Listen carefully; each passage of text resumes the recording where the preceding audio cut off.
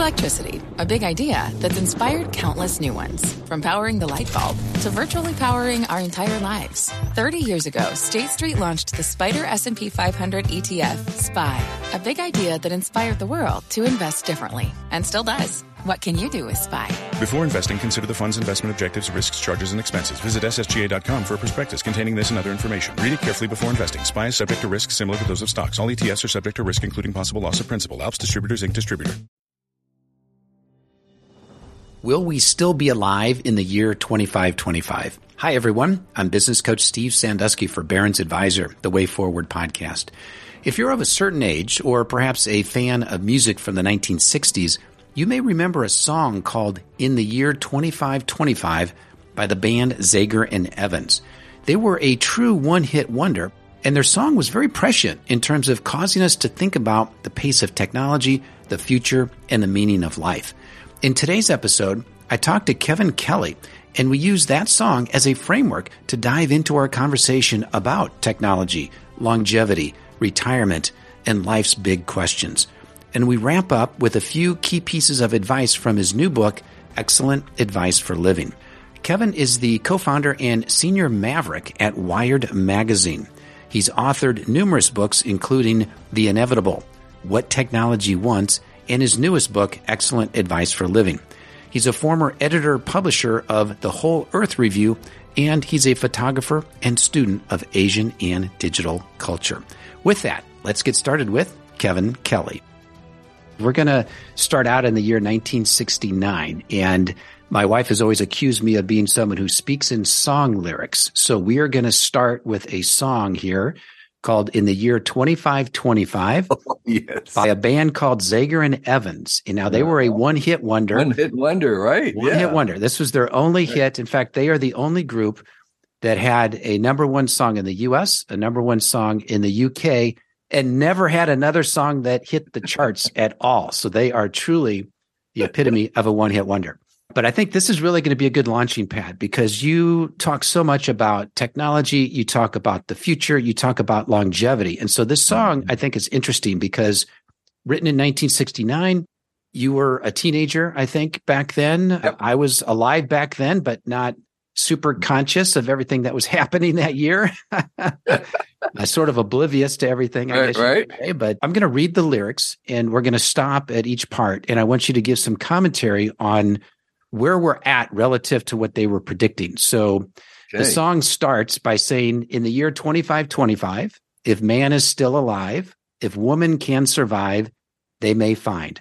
So we start off in the year 2525, and these writers are even projecting, are we even going to be around then? So first question, is humanity on the trajectory we're on? Are we going to be here in 2525? We will be around, but my guess is that in 500 years, we will have speciated.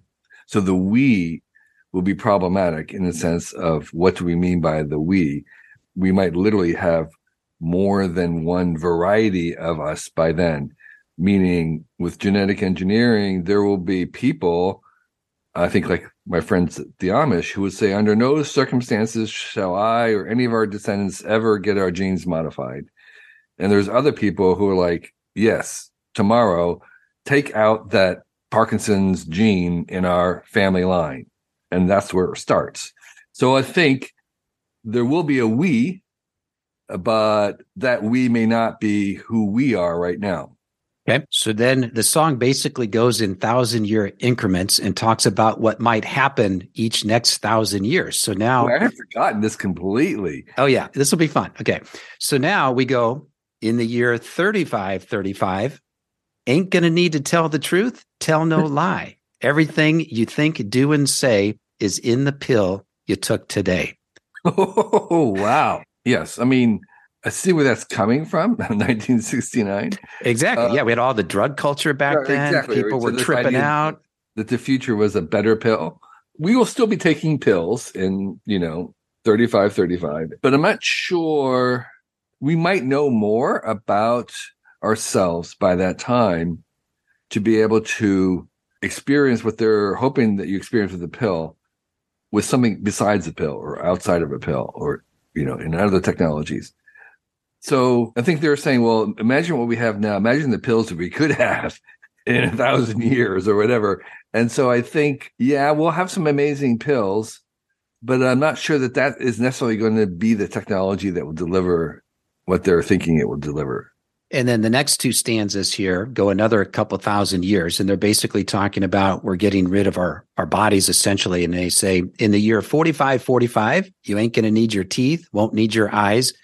You won't find a thing to chew. Nobody's going to look at you.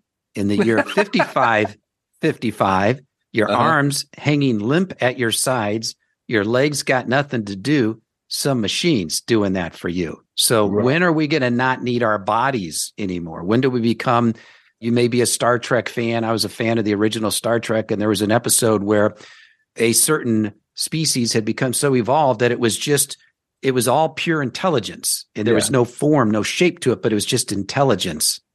I think it's going to go in a different direction myself. We could imagine us surrendering, or some versions of us or some species of us surrendering and wanting to download themselves into a better body that's in a robot.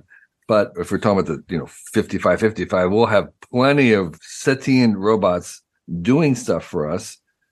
But that liberates us to really have a hedonistic, if we wanted to, life of really kind of saturating our sensibilities and maybe even having more senses than we have right now. There's a guy working, David Eagleman, who's actually trying to add the number of senses that we have, using our skin and other ways to absorb data. Like they teach blind people to wear a vest or to wear a wrist thing so they can see with cameras, and they can actually feel it and they actually learn to see it using other organs besides their eyes, which don't work. And so we could actually enhance ourselves. So we could enhance our own embodiment, becoming even more embodied than we are. I don't mean by having like extra hands, but I mean in the sense of doing things that maximize our embodiment rather than kind of relieving us for embodiment, because we'd have the technology to do that. Yeah, there might be an option for some versions of us to want to be in a robot, though why anybody would want that, I don't have any idea. But we could have versions of us or bodies that are actually more embodied than we are right now. Maybe we have an ability to see another spectrum. We can see ultraviolet or things like that. That I could see us trying to do. So you have people who are, the hedonists, we'll call them, who are pursuing this thing of maximum embodiment. They're going to have as many senses as possible added to them, and they're going to really invest into this ride that we have of being in a body and, maximizing the body and maybe, becoming extremely healthy, maybe living longer, which is another kind of embodiment. So in short, my vision of technology is that we have increasing options. There will still be the Amish in 2,000 years. There'll still be these people who are committed to not changing and just living on the farm, whatever. That's really good because they're going to be doing all the farming for us with the robots, and they'll probably have robots too. But it's choices. It's about having as many different options as possible, including the option to be left alone. Yeah, choice. And it almost seems like what's old is new again. If we go back to the 60s, so much of that was about hedonism, about experiences of the body and trying to live that kind of lifestyle. And of course, that didn't exactly end in utopia. We go way back to the Bible, and that talks about trying to have everything in life and then realizing, well, what is the meaning if I've got everything and so on. I think we'll probably maybe get a little into that as we get later into the song here. So now we go to the year 6565. You won't need no husband, won't need no wife. You'll pick your son, pick your daughter too, from the bottom of a long glass tube. Now, this one came to fruition just a few years later. Sure. We do have test tube babies. So tell me any thoughts on we won't need a husband, won't need a wife. We'll just, pick our kids. That will be true. It's already kind of true. Yeah, as you said, it's already there's surrogate mothering, and we'll have artificial wombs very, very shortly. And we're having those mostly starting with having preemies to have babies survive without their mother for various medical reasons. And then, of course, once it works as an emergency procedure, then we're going to use it for choice. So that's already on the table. The thing about it, of course, is that there's the biological manufacturing of a body, of a person, and then there's the upbringing of it. And there, it's pretty clear so far that you want to have kids raised with other people around, other humans around. We're very sensitive to that, particularly children growing up.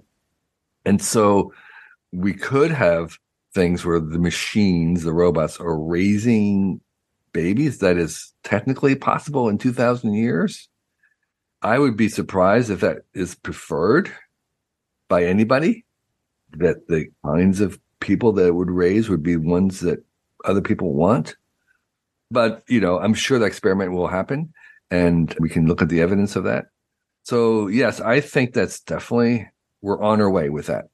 Yeah. And as technology continues to do more and more and more, I think we run into this question that we've had since eternity, which is, what's the meaning of life here? If we've got machines and technology that are doing all of this, right.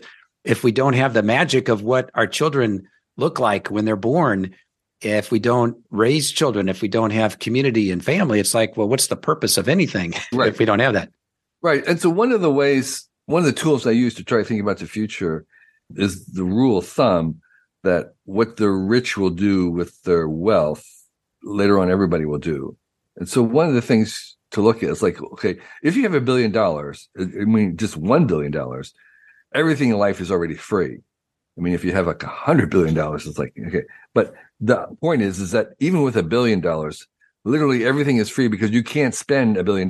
You literally can't spend it fast enough on normal things because the interest is just replacing it. Yeah, you buy a yacht and then a couple months later, that money is back. And so everything is free.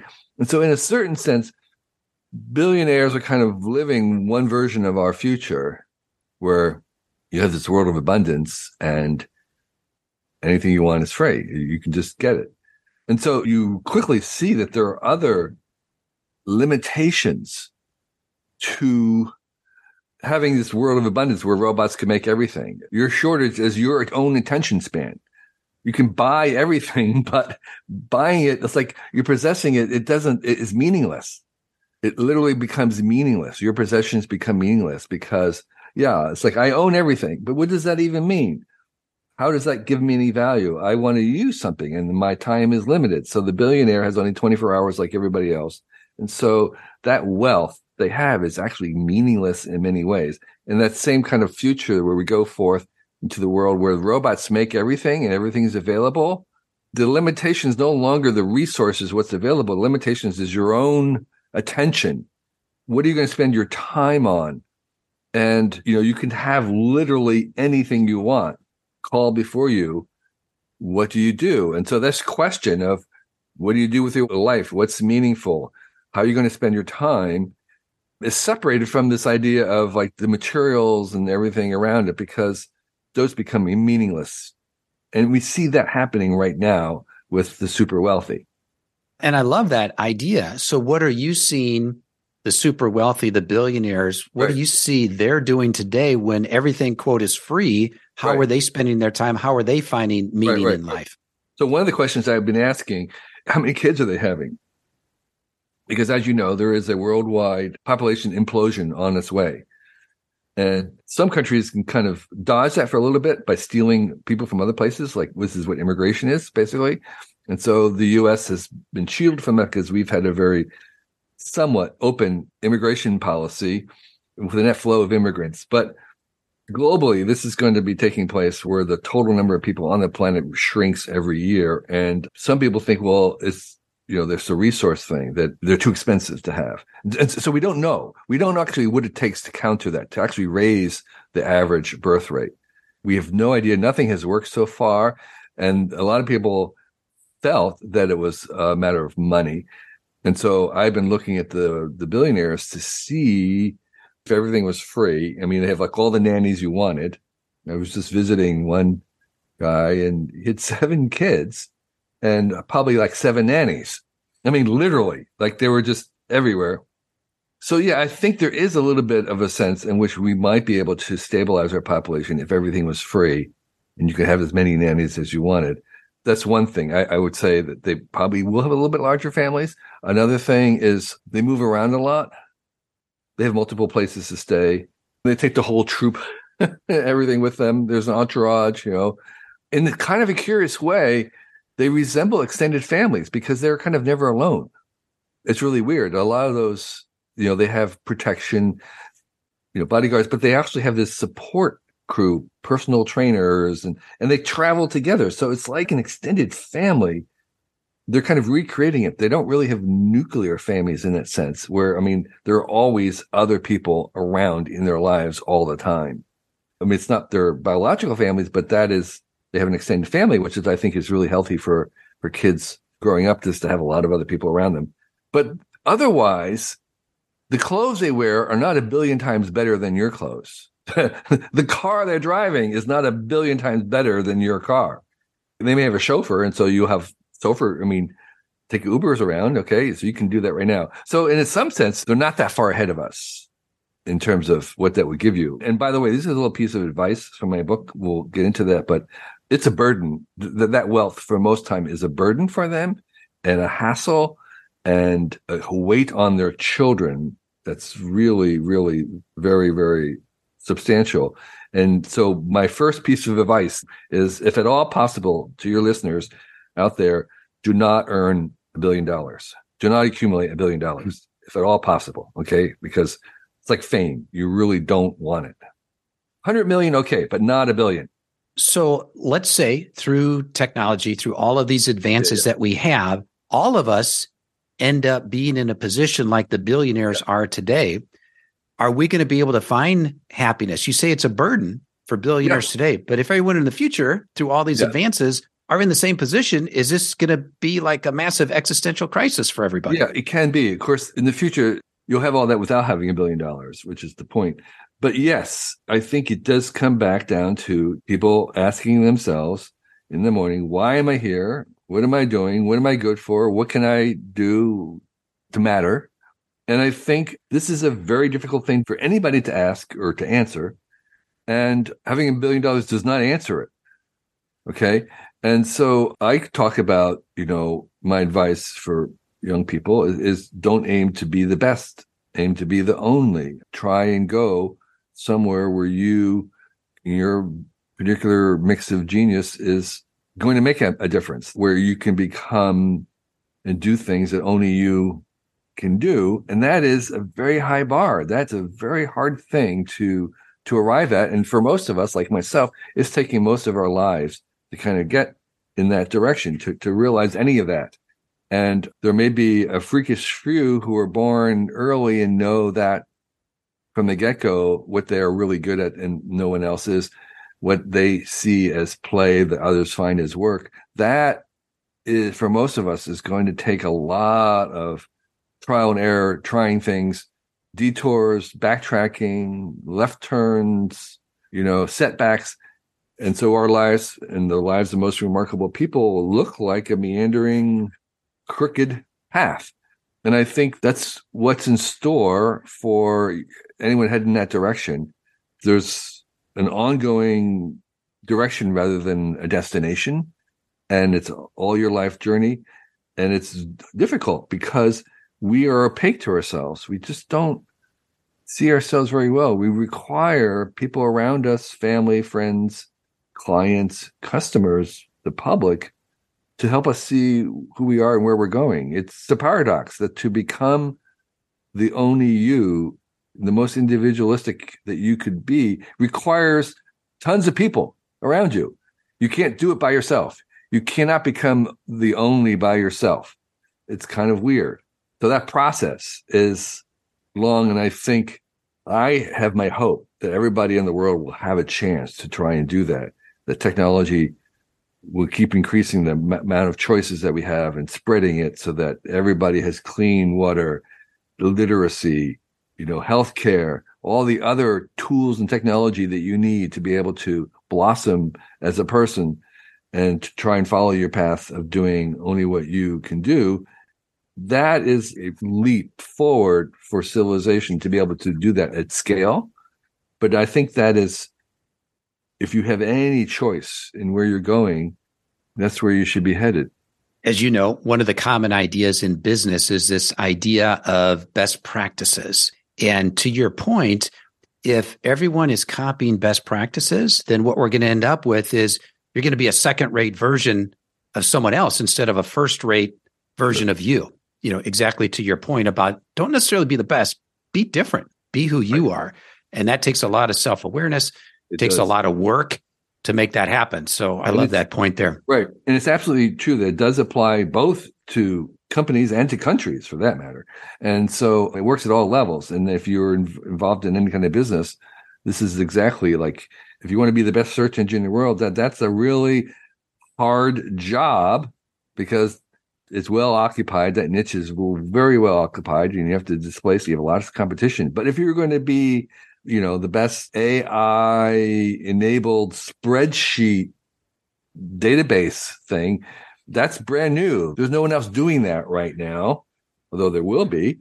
And the way I say it is in your 20s, spend some time, working at a place in an area where it's very hard to explain what it is that you're doing to other people, where it takes a half hour to explain to your mother what it is that you do. That's a good sign. You want to be headed out to this area where there isn't a language, where you're ahead of the language. You're even ahead of the slang. And that is a really good place to be. Yeah, I remember back in the 70s, we had the cola wars, which are still going on today, right. Pepsi and Coke. So what does 7-Up do? Right. They're the uncola. Right. So exactly. they're not going to compete against Pepsi and Coke. It's like, we're going to create a new space here called, lemon lime, the uncola. Exactly. At, great position. I like the idea of, being there'll be a whole bunch of people, the un-AI, right? Yeah. They'll be the Amish. They'll be the Amish of AI. Well, yeah, the Amish AI. There is a company doing Amish computers. They're disconnected from the internet. All they do is just like word processing. But yes, you're absolutely the unversion of things is, Tim O'Reilly did a conference called the Unconference, which was this bottom up, no agenda, self-organizing thing. So yes, the unversion is a good heuristic to think about where you might want to head in terms of your own direction. So let's head to the year 7510. And the next two stanzas here get God into the picture. Okay. In the year 7510, if God's a-coming, he ought to make it by then. Maybe he'll look around himself and say, guess it's time for the judgment day. In the year 8510, God is going to shake his mighty head. He'll either say, I'm pleased where a man has been, or tear it down and start again. Wow. The Revelations, it's a very biblical echoing. The Singularitarians have this idea that we're going to make our God by making an AI robot that's so smart it can make one smarter than itself.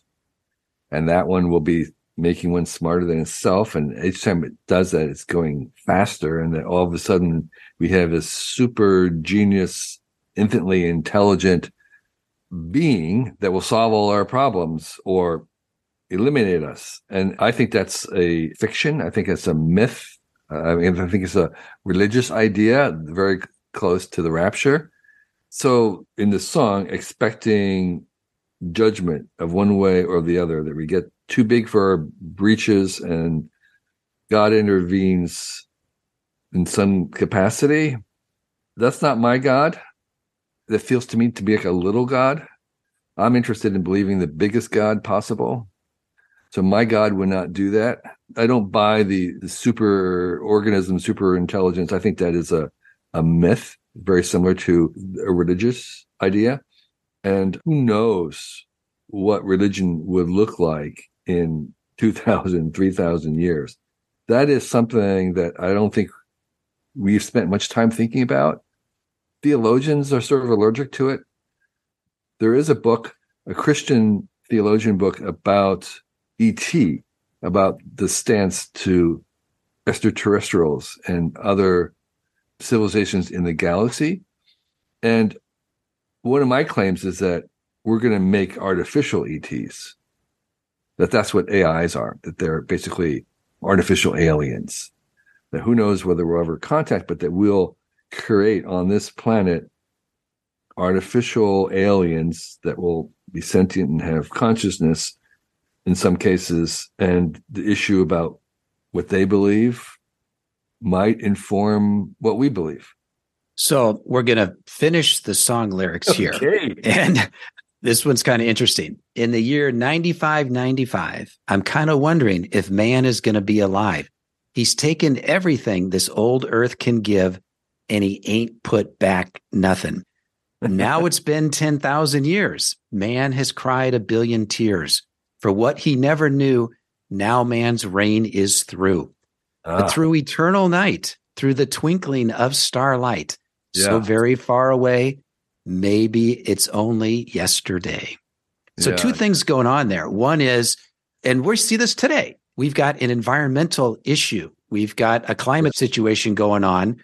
We're wondering if we've taken everything from this earth, we ain't given nothing back. Is it going to survive? So that's part one. We're going to answer that long before 10,000 years. Right. And hopefully we'll solve it long before 10,000 years. Exactly right. So like we solve it in the next 100 years or we don't solve it. So it's not like it's going to be in 10,000 years from now where we suddenly realize and wake up, oh my gosh. So I'm much more optimistic about this story. And I believe that we will solve this in the next 100 years.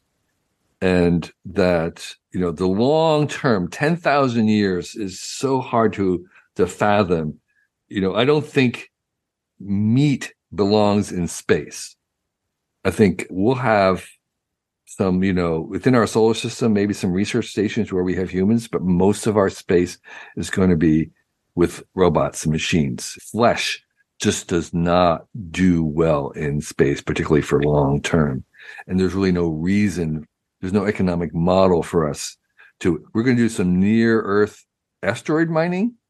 And the vision of a lot of the people who are building space right now is this idea of moving industry, pollution, and energy generation off the planet as a solution. And that is, to me, that kind of plausible. I can see that. So we have industry and stuff, mining stuff, and then sending it down into Earth, which is much, much easier than sending things up out of the gravity well. And so, including energy generation, the solar, basically focusing solar down onto the planet where it's needed. So near Earth, I see, but I'm just saying, I think the idea of kind of long range human migration into the cosmos, unless we have some weird faster than light discovery, something in physics that we can actually travel faster than light, or wormholes, whatever it is, I don't see that as part of our story. I do see us coming to understand the miracle of this planet and the ability of what we can do. The question is, like, how many people would be living on the planet in 10,000 years? Do we have 1 trillion on the planet? Is that even possible? I don't know. I don't know what that math looks like. Do we come to kind of accept a stable number as being sort of the natural number for a planet this size? Maybe that's what we arrive at. And we have this kind of steady state where, well, there's, 4 billion people, and that's sort of what we can handle. And we kind of manage that. That's a plausible scenario in my eyes. But I think we're going to have billions of other artificial alien robots and AIs. We'll have other minds on the planet. And I think we need those other minds to solve some of the problems. It may be that we invent AIs, not that they're going to take over, but they're going to work with us to solve some of the problems, like, what is quantum gravity, or can you go faster than light? And maybe there are AI minds that we need in order to figure that out. So I think we'll have many, many minds on the planet, but they may not be human minds. This last part here, maybe Zager and Evans are essentially winking at us when they say it's been 10,000 years. Maybe man's reign is through, but maybe it's only yesterday. Yesterday, yes. So we've got people talking about, well, we're living in a simulation. Yeah. Maybe all of this has happened 1 billion times before, and we're just, replaying a loop here or something. Right. Any thoughts about how to think about that? Well, there's the whole theory called the Silurian hypothesis, which is that, in fact, that the life came up and was intelligent within like a couple billion years, and then it completely disappeared from the geological record. It's very implausible. It's very, very, very, very unlikely. But you could imagine things like that happening because there was what's remarkable according to the current understanding of science is that we had this bacterial level life for so long and nothing happened, right? I mean, that's the current story is like for 3 billion years or something, life never got any more than just a little cell. That's incredible. And so the hypothesis of life itself having replicated is a little different than multiverse, and it's a little different than assimilation. So I think all those things are possible, but the question is, would they make any difference? I'm not sure what difference it would make to us right now, even if we knew that. So that's sort of a big setup to talking about longevity. So for the last 100 years or so, we've had this idea of a 3-stage life where essentially we're born, we spend the first 20 years or so learning, then we spend the next 40 years or so working, and then we spend, if we're lucky, the next 30 years in retirement. And it's like 3 sort of fixed stages. Well, now, as we start living longer, and I know in the past couple of years in the U.S., life expectancy has dropped, and there's been some reasons for that hopefully are just temporary. But if we do indeed continue to live longer, if we have these medical advances, if we have artificial intelligence that helps us come up with new drugs and so on, if life routinely goes to 100 or 110 or 120, what do you think about longevity? Are we going to be living to 100, 110, 120 anytime soon? So there are all different kinds of longevity. You mentioned one type, which is that you have many more people living to around the limits of what we've already seen, in the hundreds, early, 110, whatever. There's another version, a dream, which is that, you just keep extending the longest, the extremes, and you live to be 150 and then 200. And then there's the other issue of the kind of the wellness, living well and what that quality of that life is, not just the age. And you want that kind of, I don't know what you want to call it, but kind of we'll call wellness living also extending into the old age, maybe right up to death. So those are 3 different things. And to me, I think the evidence so far suggests the idea of extending the longest part is way, way beyond. We're not anywhere near doing that. Whether we can do that eventually, I wouldn't bet against it, but I don't see any evidence right now that we can see a way of extending the longest beyond what the longest live right now live. So I don't know what you call that. There's probably some technical term, but that outer limit, I don't see that happening in the near future. The idea of moving more people to what I would call the current limits, that does seem to be happening, and that's a much more reasonable thing. And I think, but though I would say that it's probably not going to move at internet speed. It moves at sort of biological research speed, which is a lot slower. And even with kind of findings, whether it's CRISPR or something else, there isn't that same kind of jumping that we see, like say with AI, where you can all of a sudden have a thing that's disseminated. Biological improvements just seem to work at a much different pace. And then the other one of like moving the wellness range into that old age is something that is probably, of the 3, the easiest to do. Is going to be one where there's maybe the most progress is going to be just making sure people kind of stay healthier as they age. Let's segue to your new book here. Just give me the quick rundown on how you came about to write the book, and then I want to go through a few of the quotes that you have in there and just riff on those for a moment. Yeah, actually began for me trying to convey to my kids some advice that we had not given them growing up, because we did not give very much advice. I feel that kids don't really pay attention to what you say as much as what you do. So we try to model our behavior and not lecture them or give them too much spoken advice. I showed the books to my son, and he said, "Oh yeah, you've never said any of that, but you were definitely trying to teach us that." so that was the purpose of it. Originally, I was writing it down to help me remember and be reminded of things as a way to change my behavior.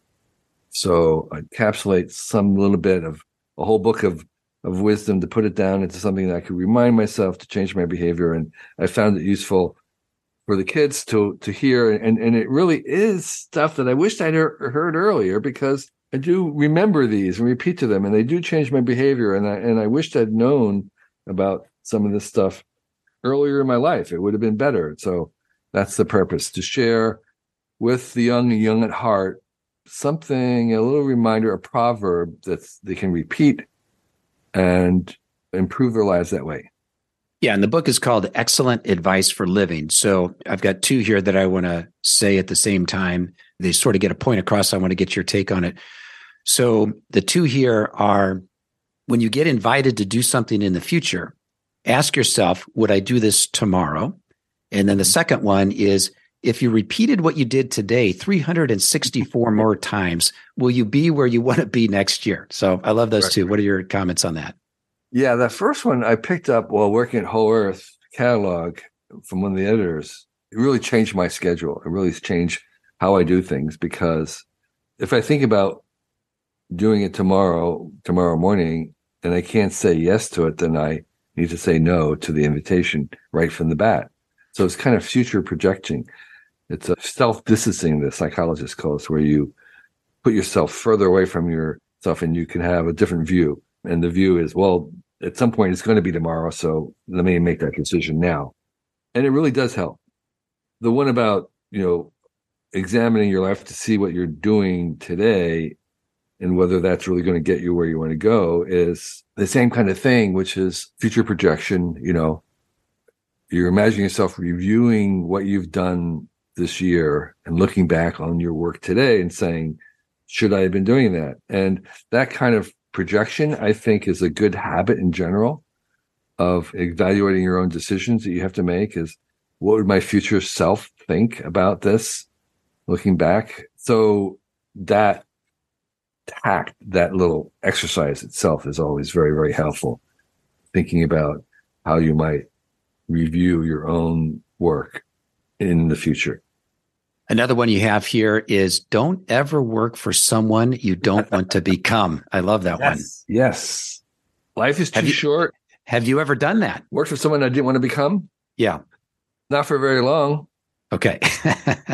Life is too short. You really are influenced by the people around you. Tim Ferriss likes to say your behavior is the average of the 5 people closest to you. One is they can be a bad influence, and meaning that you will become like them.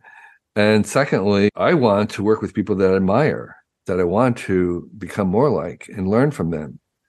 And that's one of the benefits, by the way, of working with other people, is the way in which you can learn from them and model them. And so you want to be around people that you look up to, that you want to step into, that you want to become, and see how they do it.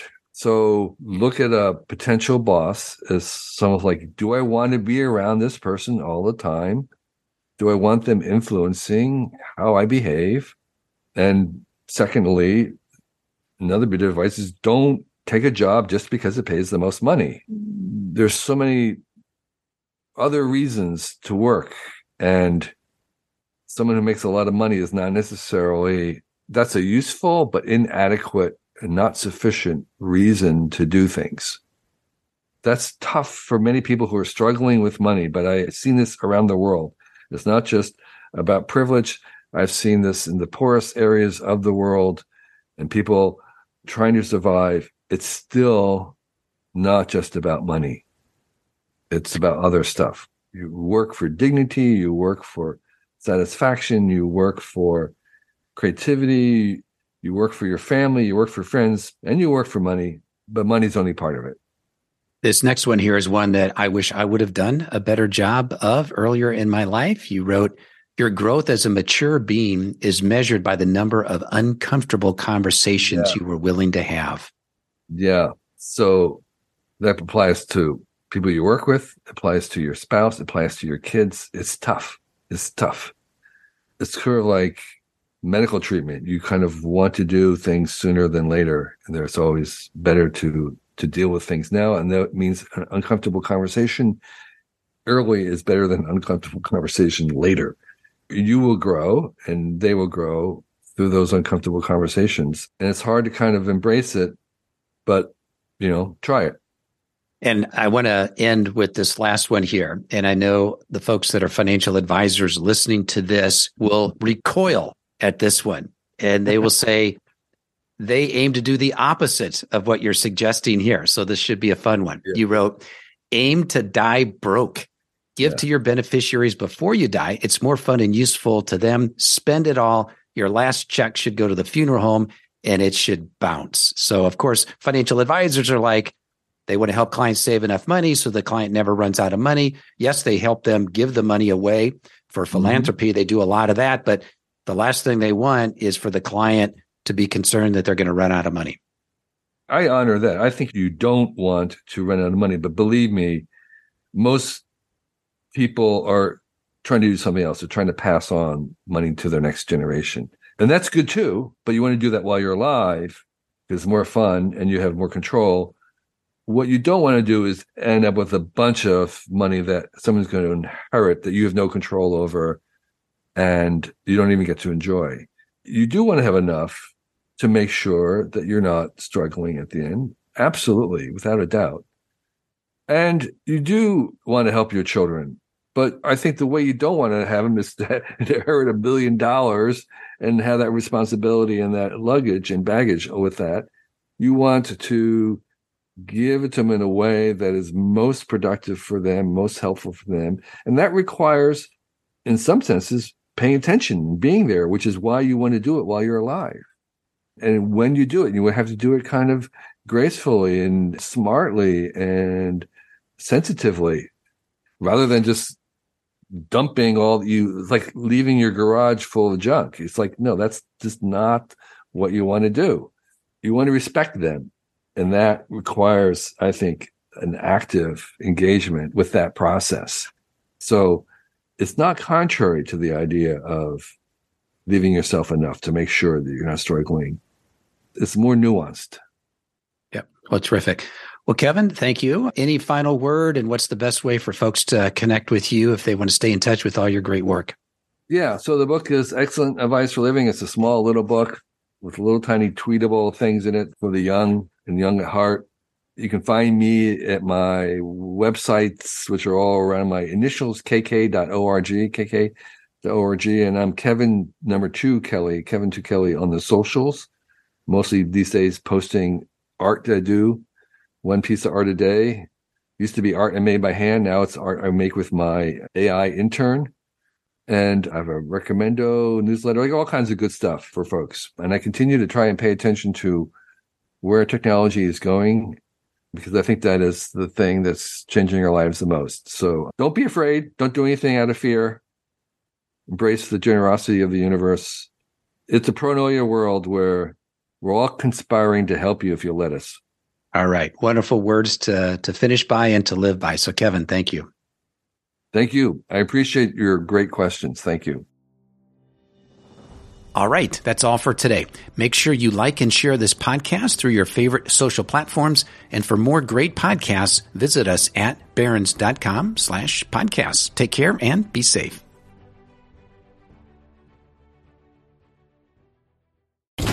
Electricity, a big idea that's inspired countless new ones. From powering the light bulb to virtually powering our entire lives. 30 years ago, State Street launched the Spider S&P 500 ETF, SPY. A big idea that inspired the world to invest differently. And still does. What can you do with SPY? Before investing, consider the fund's investment objectives, risks, charges, and expenses. Visit ssga.com for a prospectus containing this and other information. Read it carefully before investing. SPY is subject to risks similar to those of stocks. All ETFs are subject to risk, including possible loss of principal. Alps Distributors, Inc. Distributor.